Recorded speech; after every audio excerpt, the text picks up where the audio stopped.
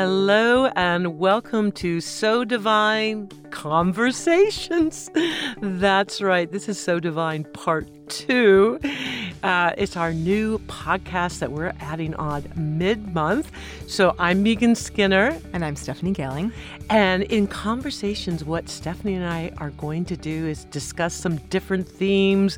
We may have a guest here and there, but just an opportunity to kind of mix things up and expand your world, all with a mind's eye towards inspiration and helping you to lead a more conscious life.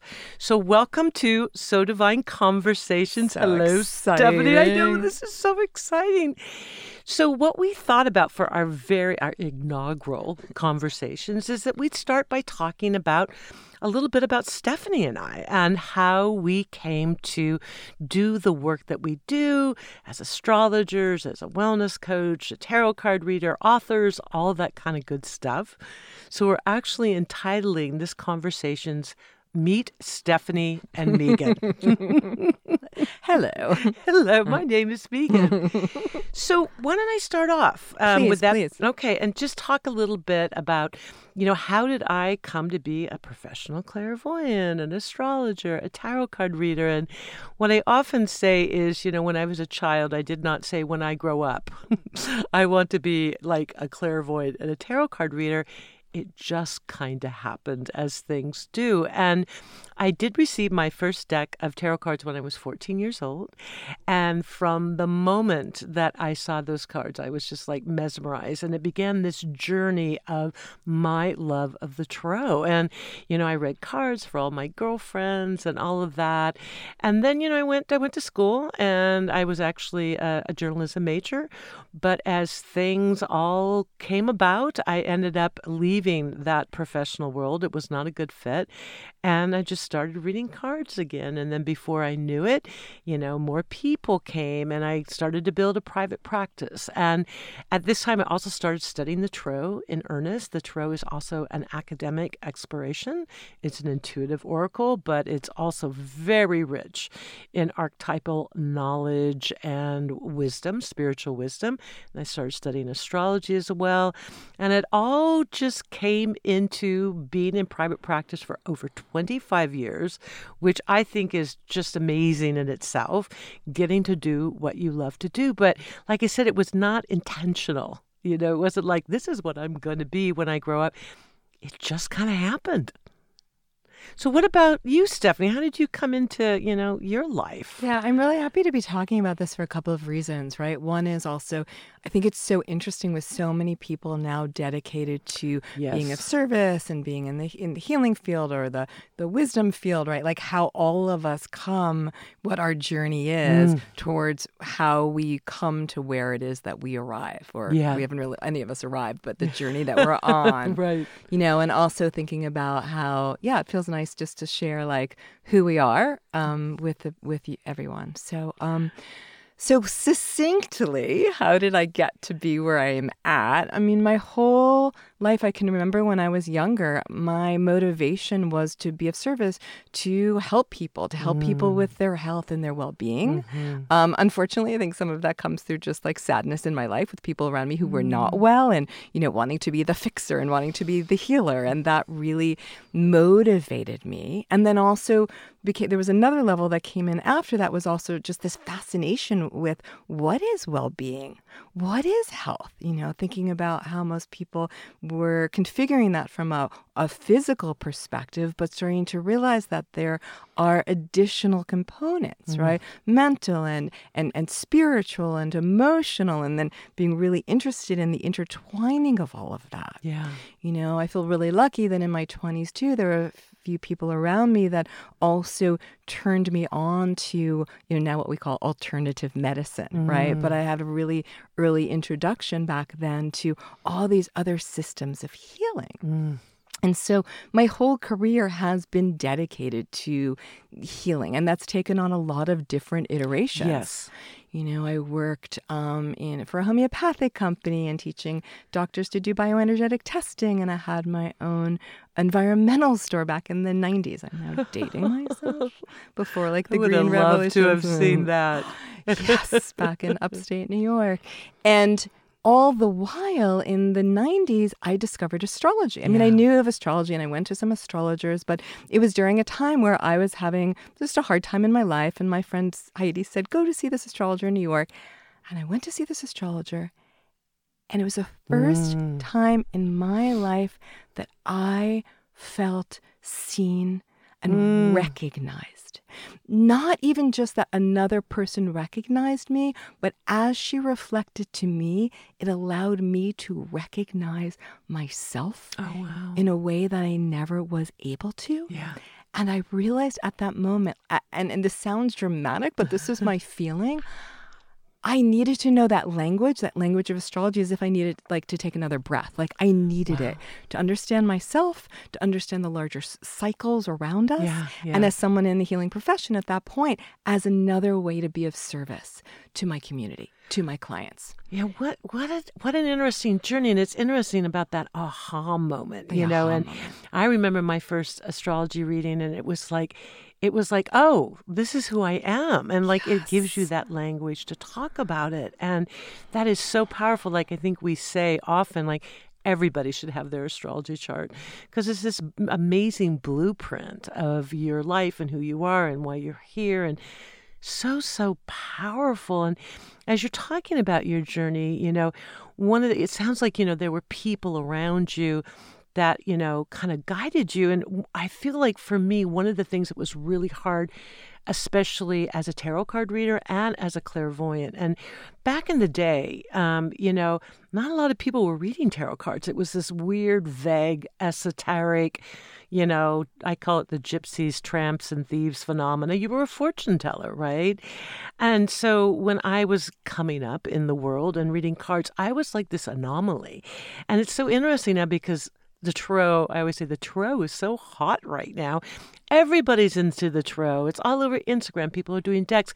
We've talked about this with astrology, where before you would need to be a studied practitioner to like post about astrology. Now everybody's posting about the new moon and the full moon and their ideas on astrology, which is great, but it's become a part of the universal language in some really, really great and maybe some not so great ways, right?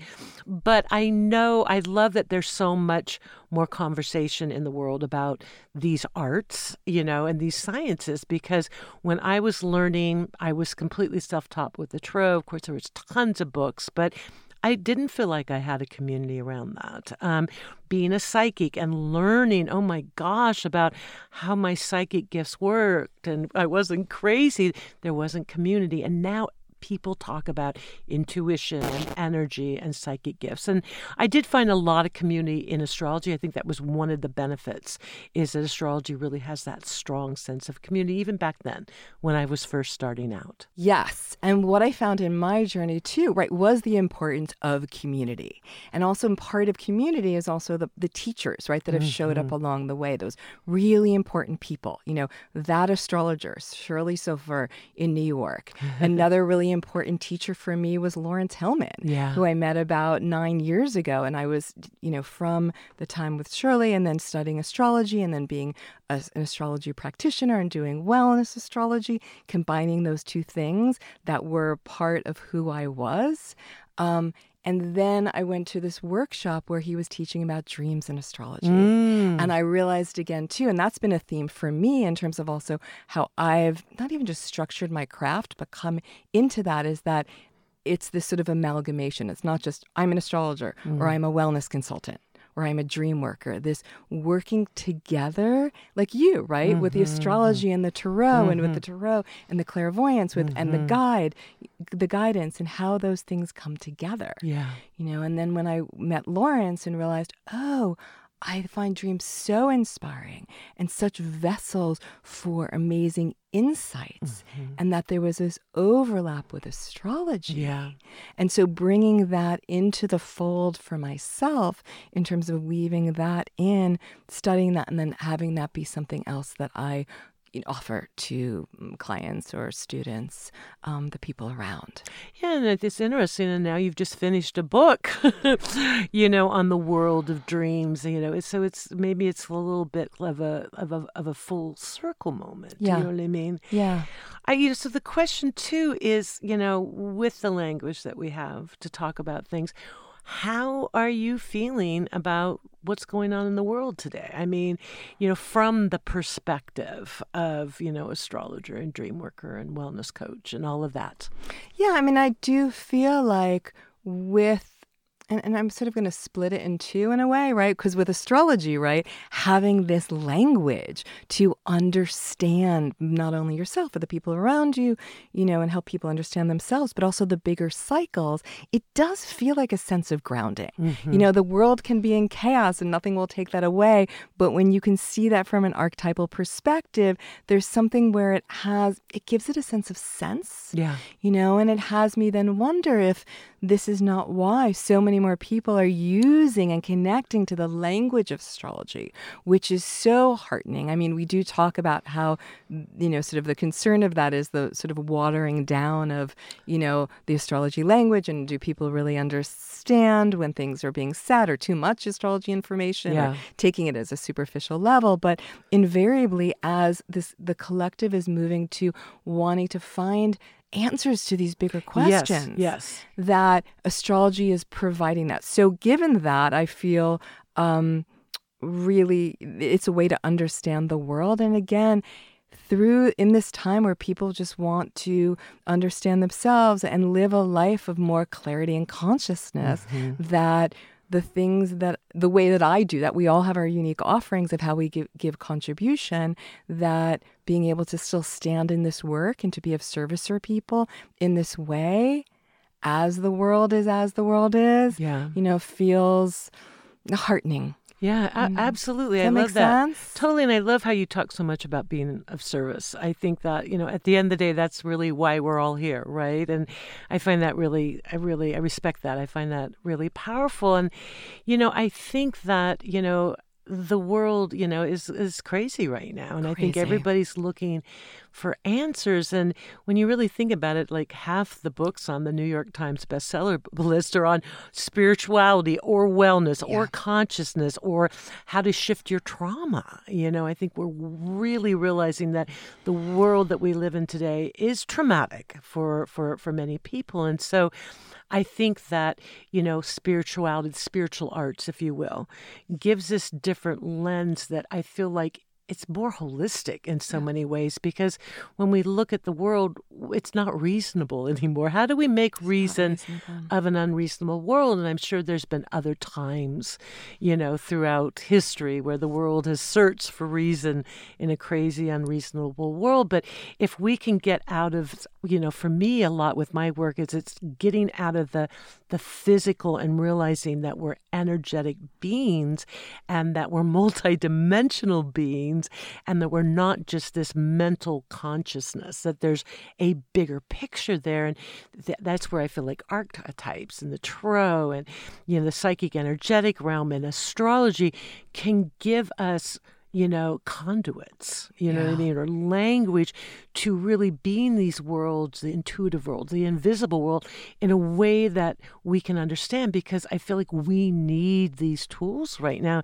And I think people are really looking for them. Yeah, because the old structures are breaking down once again. And people then are finding the sense of, how do I find grounding? How do I find rooting? And it feels like in that digging as well, it's really, we use this word permission a lot, right? Really having the acknowledgement and giving oneself permission as well to realize, like, wow, I am more than I was taught that I am. Yes. Yes. And that to connect to that deeper level of compassion, one's intuition, having a guide map or a road map, a GPS system, that whether it's astrology or the tarot, tapping into the bigger wisdom, as we try to we acknowledge that there's these mysteries that we may never be able to fully explain, but the acknowledgement of them. Yeah. And that again, with these languages, and so beautiful that they're becoming more commonplace, Yeah. tarot, and, spiritual healing and astrology, and that we can then we have that to bridge us to together in community so that we can not just do that work on our own and go through that evolution on our own,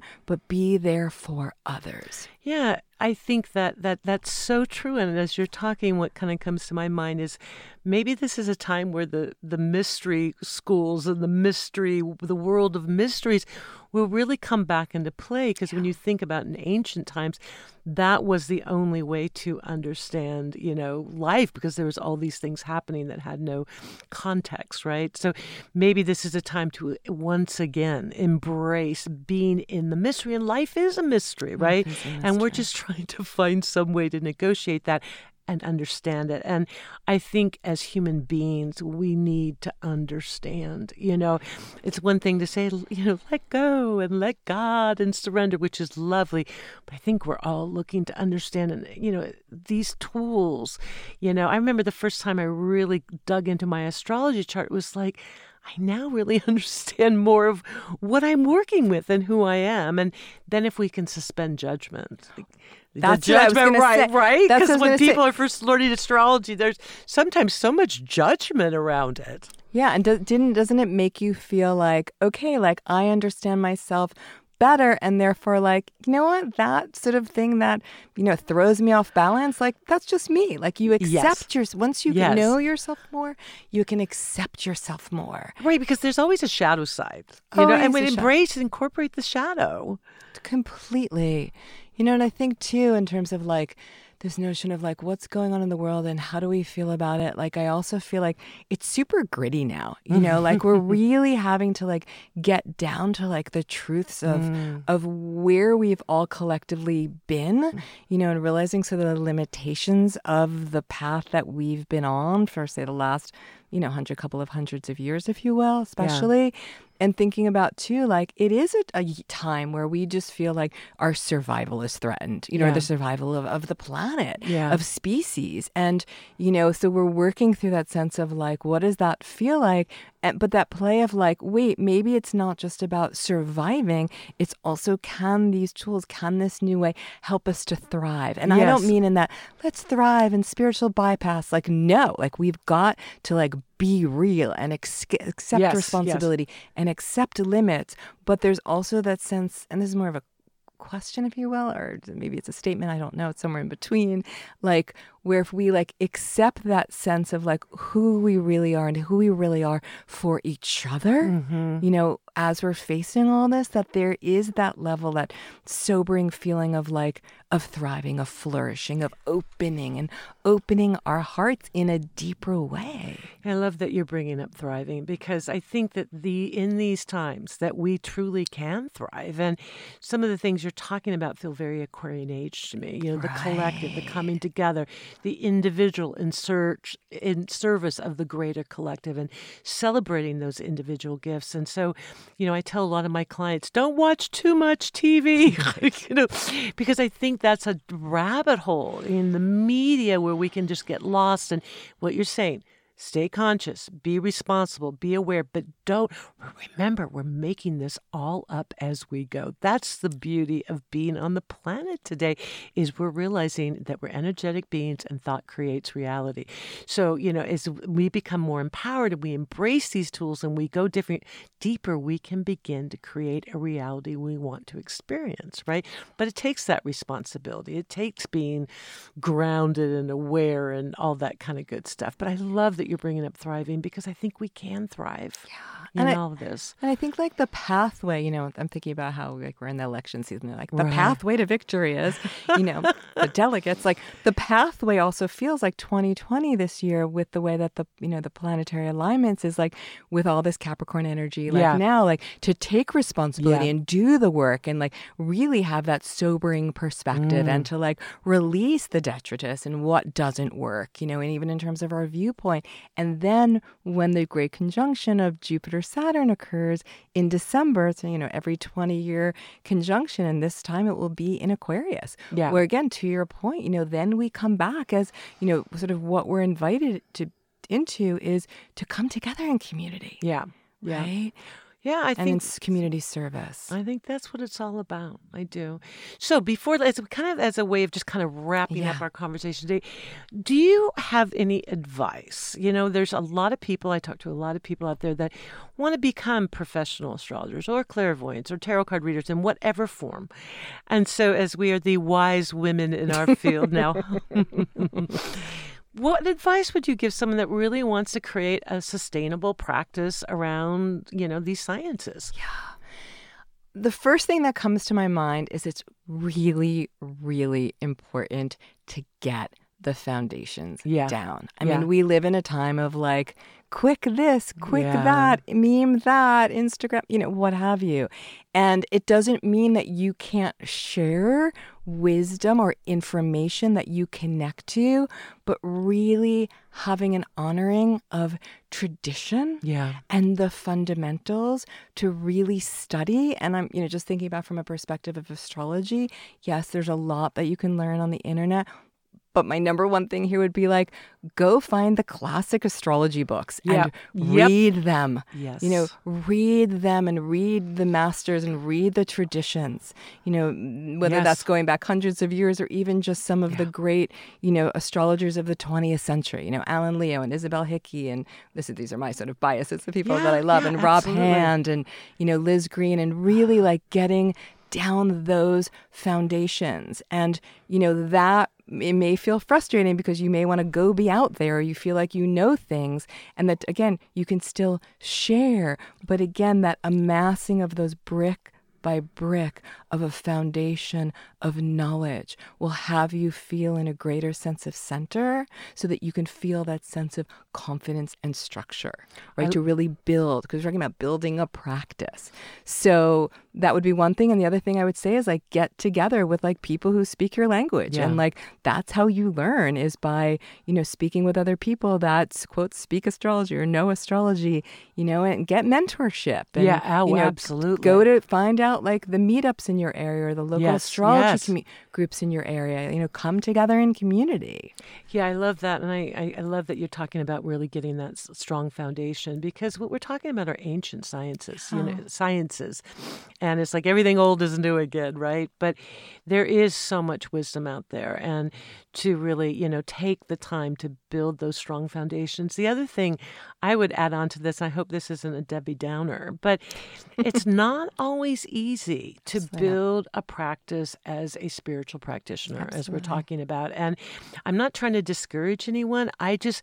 there's sometimes with people, they love the tarot and they love astrology, so they're going to become like a tarot reader professionally, an astrologer. I'm like, just because you love it, I appreciate that. Study it, dig in deep, utilize it. But it's not everybody that can translate that to a private practice or doing it in the world. And I think there's other abilities, like you have to put on your counseling hat. You have to be able to teach a little bit. You've got to be able to like weave the story. And so, again, I'm not trying to discourage anyone, because this is powerful work and I encourage anyone who wants to do it. But I'm just saying sometimes the love of it doesn't mean that you are meant to, or I don't want to use the word should build a private practice in it. Be able to discern that, because that's creating a business. Right.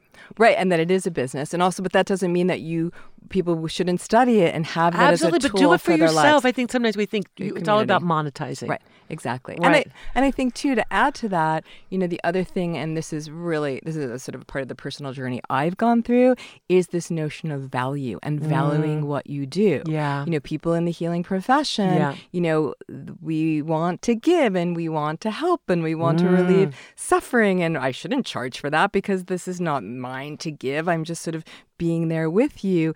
And yet there is that notion of really needing to value yourself, and that it is a currency, to give to people and them to give to you.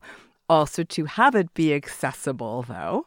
Right, to people. So it's finding that balance where you're valuing yourself and how you can stand for others, so that it is both a giving and it's it adds to sufficiency for other people, but you're also staying self-sufficient as well.